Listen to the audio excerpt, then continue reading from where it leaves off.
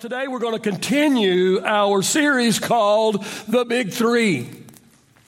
In this series, we're going to talk about our three biggest enemies.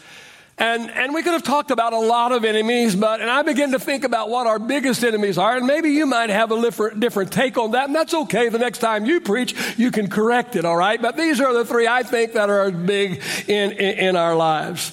And the three that we have chosen to talk about are Satan, self, and society. See, I believe that you'd be hard-pressed to name any other enemies that are greater than these. Would you agree? Now, Pastor Krista set the bar really high last week as she talked about the enemy of self. Wow, that girl can preach. Would you agree? Good stuff. Amen. Well, today we're going to talk about Satan. We're going to talk about the enemy called Satan. Perhaps we have no greater enemy. It could be that he is the major influence behind every enemy that we have. Well, I want to make 5 statements this morning, 5 statements about our enemy, Satan. And the first statement that I want to make this morning about Satan is this, and that is he's literal. He's literal. Somebody asked their pastor, do you really believe, do you really believe in a literal devil? He responded, absolutely. She goes to my church. Oh, come on. Come on. All right, I got you with me now. Amen. I got you with me or mad at me, one or the other. All right, but you livened up. First, Peter chapter 5, verse 8 and 9 says, stay alert. Watch out for your great enemy, the devil.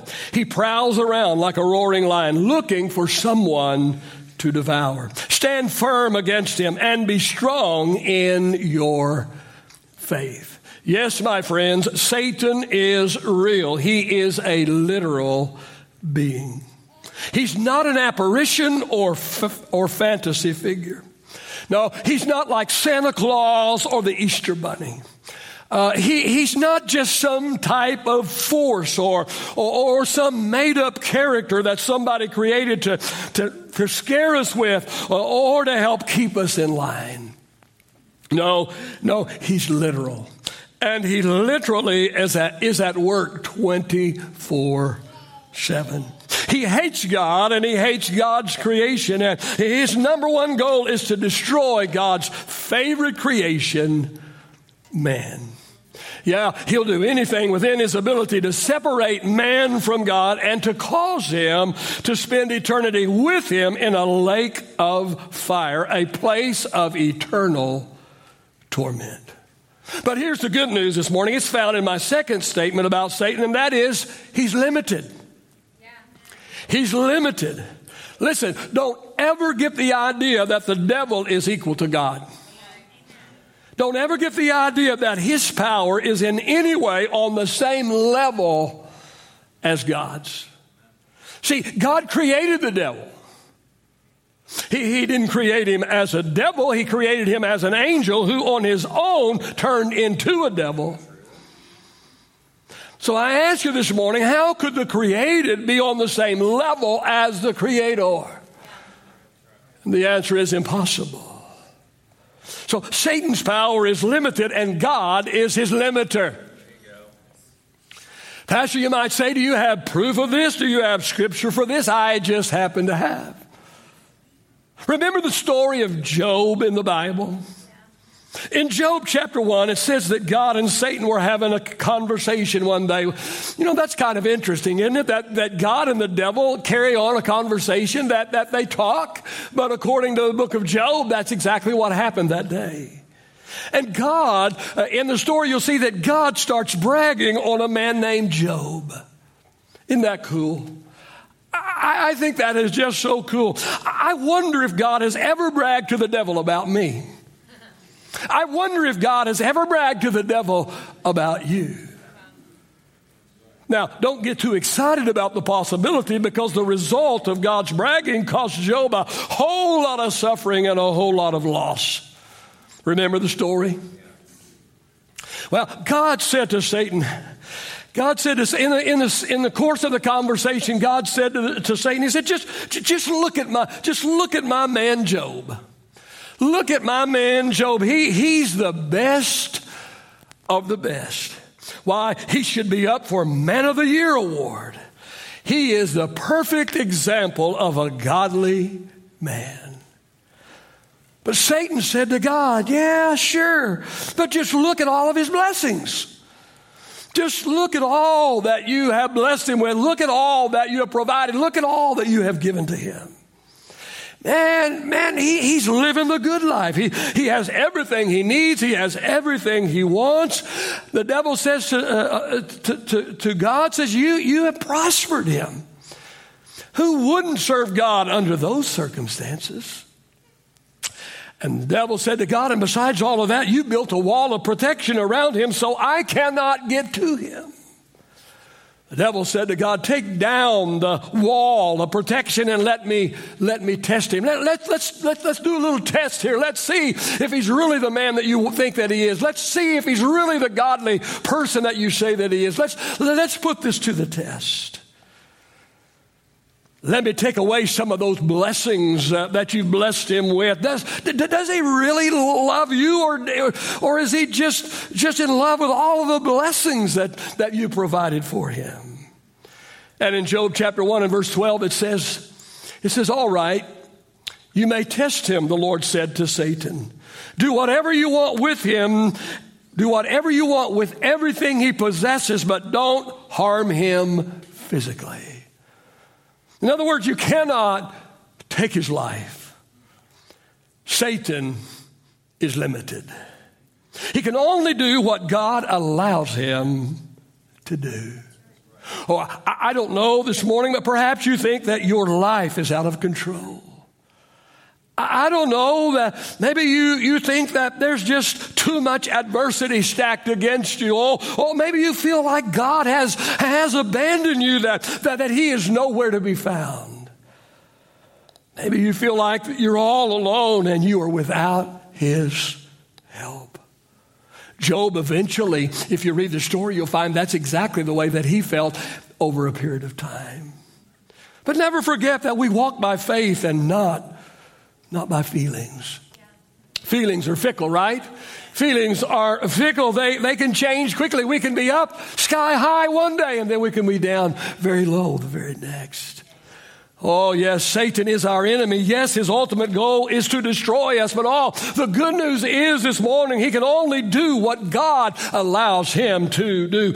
God is omnipotent, which means all powerful, but the devil is not. Satan is limited, and God is his limiter. Somebody give our all-powerful God some praise in this house today. I'm giving you 5 statements today about Satan. First of all, he's literal. Second of all, he's limited. And the third statement that I want to tell you in describing the enemy of our soul today is number 3, is he's a liar. Satan is a liar. In John chapter 8 and verse 44, Jesus says this about the devil. Jesus says about Satan, he has always hated the truth. And Jesus said, why? He said, because the truth cannot be found in him. Jesus said that when he lies, it is consistent with his character, for he is a liar and the father of lies. I'd say that was about as plain as it gets, right? Sounds like Jesus wants us to know who we are dealing with. Sounds like Jesus wants us to know who we are up against, what we can expect from our enemy. You see, knowing the character of somebody should help us know what to believe about them and what not to believe. Would you agree with that? When we know the character of an individual, then we know what to believe and what not to believe when something is said about them. Have you ever been lied about? Ever been lied about? Ever been misrepresented? I have. Listen, let me just tell you this. Being lied about doesn't frustrate me nearly as much as having people who should know me better than to believe the lies, and yet they do. Do I like liars? No, despise liars. But what offends me, what hurts me more than somebody lying about me is other people that ought to know better that believe the lies that are told about me. I've shared this with you before, but several years ago, someone came to me in the course of conversation. They said, your wife said thus and so. And they told me what my wife said, and I said, no, she didn't. And they looked at me like kind of funny. Said, what do you mean? I said, she didn't say that. They said, yes, she did. I said, no, she didn't. They said, yes, Pastor, your wife said. I said, no, she didn't. And the person went on to say, well, you weren't there. How do you know your wife didn't say this? I said, because I know my wife. And because what you're telling me my wife said, that does not go with my wife's character. I know my wife, and I know my wife would never say that. So I know that what you're telling me is not true. My wife did not say that. Later that day, I went home and I told my wife, I said, so-and-so said you said so-and-so. And I said, there's no way you said that. I said, you didn't say that, did you? She said, no, I didn't say that. You know. I said, that's exactly what I said, baby. That's exactly what I said. Jesus said about Satan, his character or lack of character should let you know that you can't believe a word he says. Jesus was saying that the only time that Satan lies is when his lips are moving. That every word that comes out of his mouth is a lie. So I ask you this morning, why do we listen to him? If we know he's a liar, why do we listen to him? And yet every time we face any kind of adversity or temptation, the devil comes to us and he starts lying.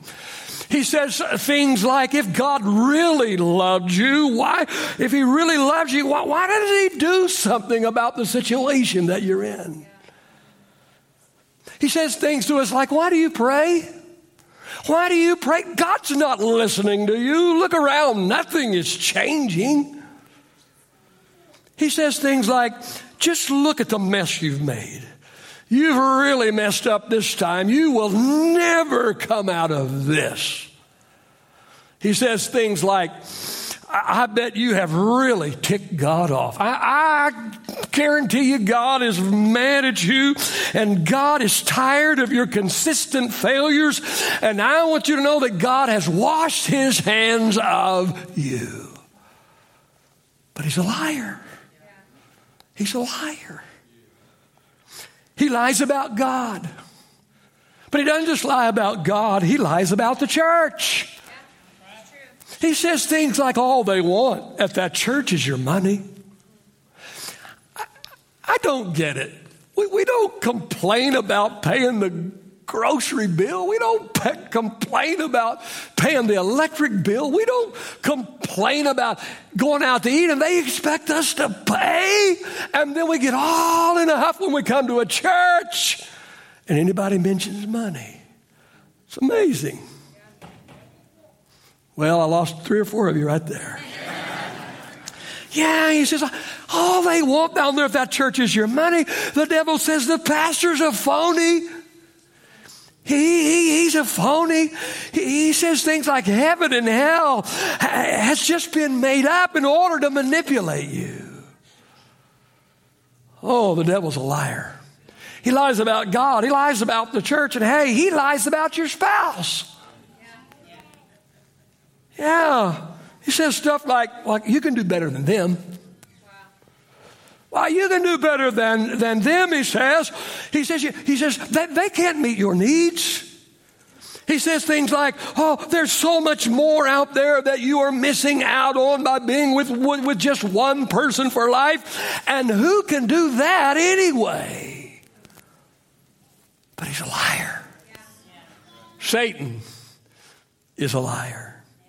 And here's what we need to know about his lies, and that is that he appeals to the fleshly desire of man.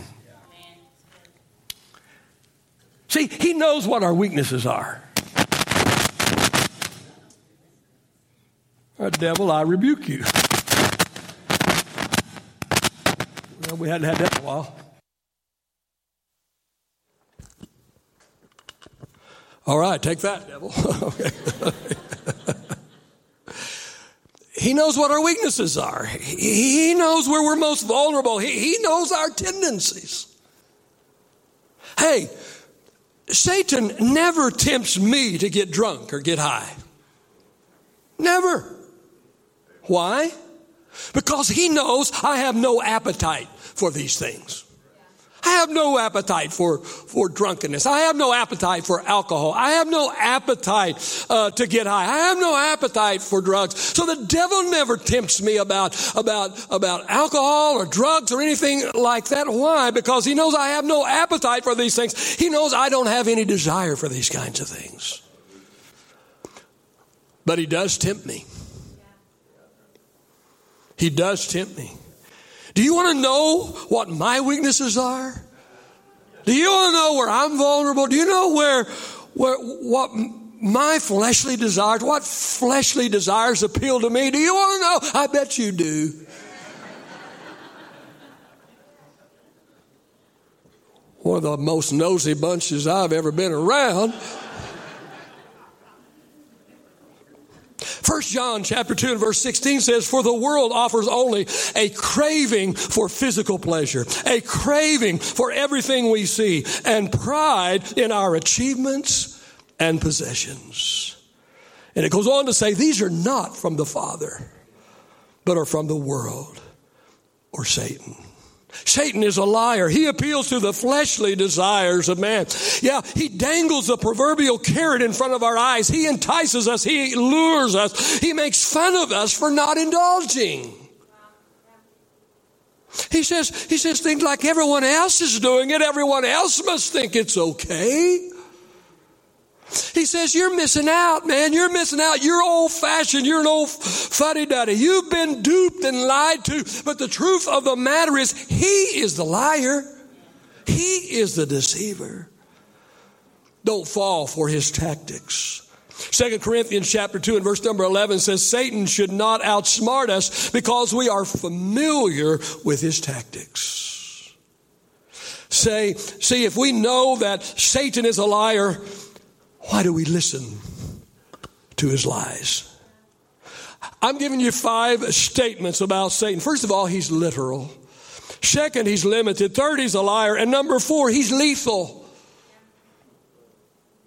John 10 and 10 says the thief or Satan comes to steal, he comes to kill, and he comes to destroy. We already read 1 Peter chapter 5 and verse number 8. Stay alert. Watch out for your great enemy, the devil. He prowls around like a roaring lion looking for someone to devour.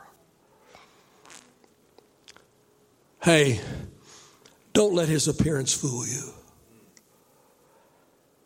2 Corinthians chapter 11 verse 14 says Satan has the ability to disguise himself as an angel of light. Don't let his appearance fool you. He won't appear to you in red long johns with horns sticking out of his head and a pitchfork in his hand. He won't show up with a big D on his chest. Not coming that way. He will disguise himself. He might even disguise himself as a friend. In fact, he might actually speak through your best friend. You know how we love to say that when God speaks, he uses some person's mouth to speak through. We love to say that when God gives, he uses some person's finances or possessions to give with. We love to say that everything God does, he does through people. Well, the same can be said of the devil. When we gossip, it's Satan that's using us. When we lie, it's Satan who is using us. When we criticize or when we become pharisaical or listen to me. Listen, don't allow the devil to use you. Oh, what a horrible, horrible thought. Oh, get this straight. Satan is not your friend. He's not your friend. And his ways are a facade. He's a fake and a phony and a wannabe. He will not and cannot make good on his promises. He doesn't intend to. His personal mission statement is to steal and to kill and to destroy. Oh, stay as far away from him and his destructive ways as you possibly can. We're talking about Satan today. He's an enemy. We're making 5 statements about him. Number 1, he's literal. Number 2, he's limited. Number 3, he's a liar. Number 4, he's lethal. And number 5, he will lose. He will lose. The Bible says that Satan was kicked out of heaven. His pride was his downfall. God fired him as an angel, took his position away from him. In other words, Satan is a loser. He has lost in the past, and the Bible says that he's going to lose in the future. And so here's the question that I have for you today, and that is, why are you allowing a loser to defeat you? And why on earth would you want to align yourself with a loser? When I was in the 6th grade, the toughest, fastest, most athletic kid in the 6th grade was a kid named Larry. You say, Pastor, that wasn't you? No, I was second. It was a kid named Larry. Guess who my best friend became? Larry. Yeah, Larry became my best friend. Guess whose team I always tried to get on? Larry's team. Because Larry never lost. He was that much faster. He was that much tougher. He was that much more athletic than any kid in the class. And no matter who was on his side, it seemed like every time Larry's team always won. So I made sure I was on Larry's team. I made sure to align myself with a winner. Oh, hear me this morning, people. Jesus is a winner and Satan is a loser. So the question I have for you today is, whose side are you on? Because Satan will lose. He and all his followers have an appointment with eternal punishment. Revelation chapter 20 and verse number 10 says, then the devil who had deceived them, who had defeated them? Not what it says. Then the devil who had deceived them was thrown into the fiery lake of burning sulfur. There they will be tormented day and night forever and forever. Listen, Satan will lose. I know we don't like to talk about hell, and I don't think there's very many preachers today that do it. But it's still real. As real as heaven is, hell is just as real. Call me old-fashioned, call me old school, call me whatever you want. But you're not going to call me out on Judgment Day, because you're going to know the truth. You're going to know the truth. Can you even imagine how people will feel when they wind up in hell? When they discover that God and His Bible were real after all. But there was so much on Facebook, and there were some fact checkers, and there were this and that and something else. And they were deceived. Can you imagine how they will feel when they discover, that they were duped by the greatest deceiver of all? Satan lied to them. He tricked them. He deceived them. And now it's too late for them to do anything about it. Their eternal destiny is sealed. All hope for them will then be gone. But you and I still have hope. You and I still have hope. We still have time to cry out to God. There's still time for us to place our faith in His grace and be eternally saved. The takeaway for the message this morning is this: an awareness of our enemy and their tendencies protects us from being ambushed by them. 2 Corinthians chapter 2 and verse number 11 says we don't have to be deceived by Satan because we are aware of his tactics. Our series is called The Big Three. We're talking about our three biggest enemies. And one of our three biggest enemies is Satan. And perhaps he's behind everything that all of our other enemies are about. My question this morning is, have you been deceived by him? Will you allow a loser to destroy you, defeat you? Or will you align yourself with the biggest winner of them all? His name's not Larry. His name is Jesus. Father, we thank you today for your infallible, your life-altering, life-changing, miracle-working word.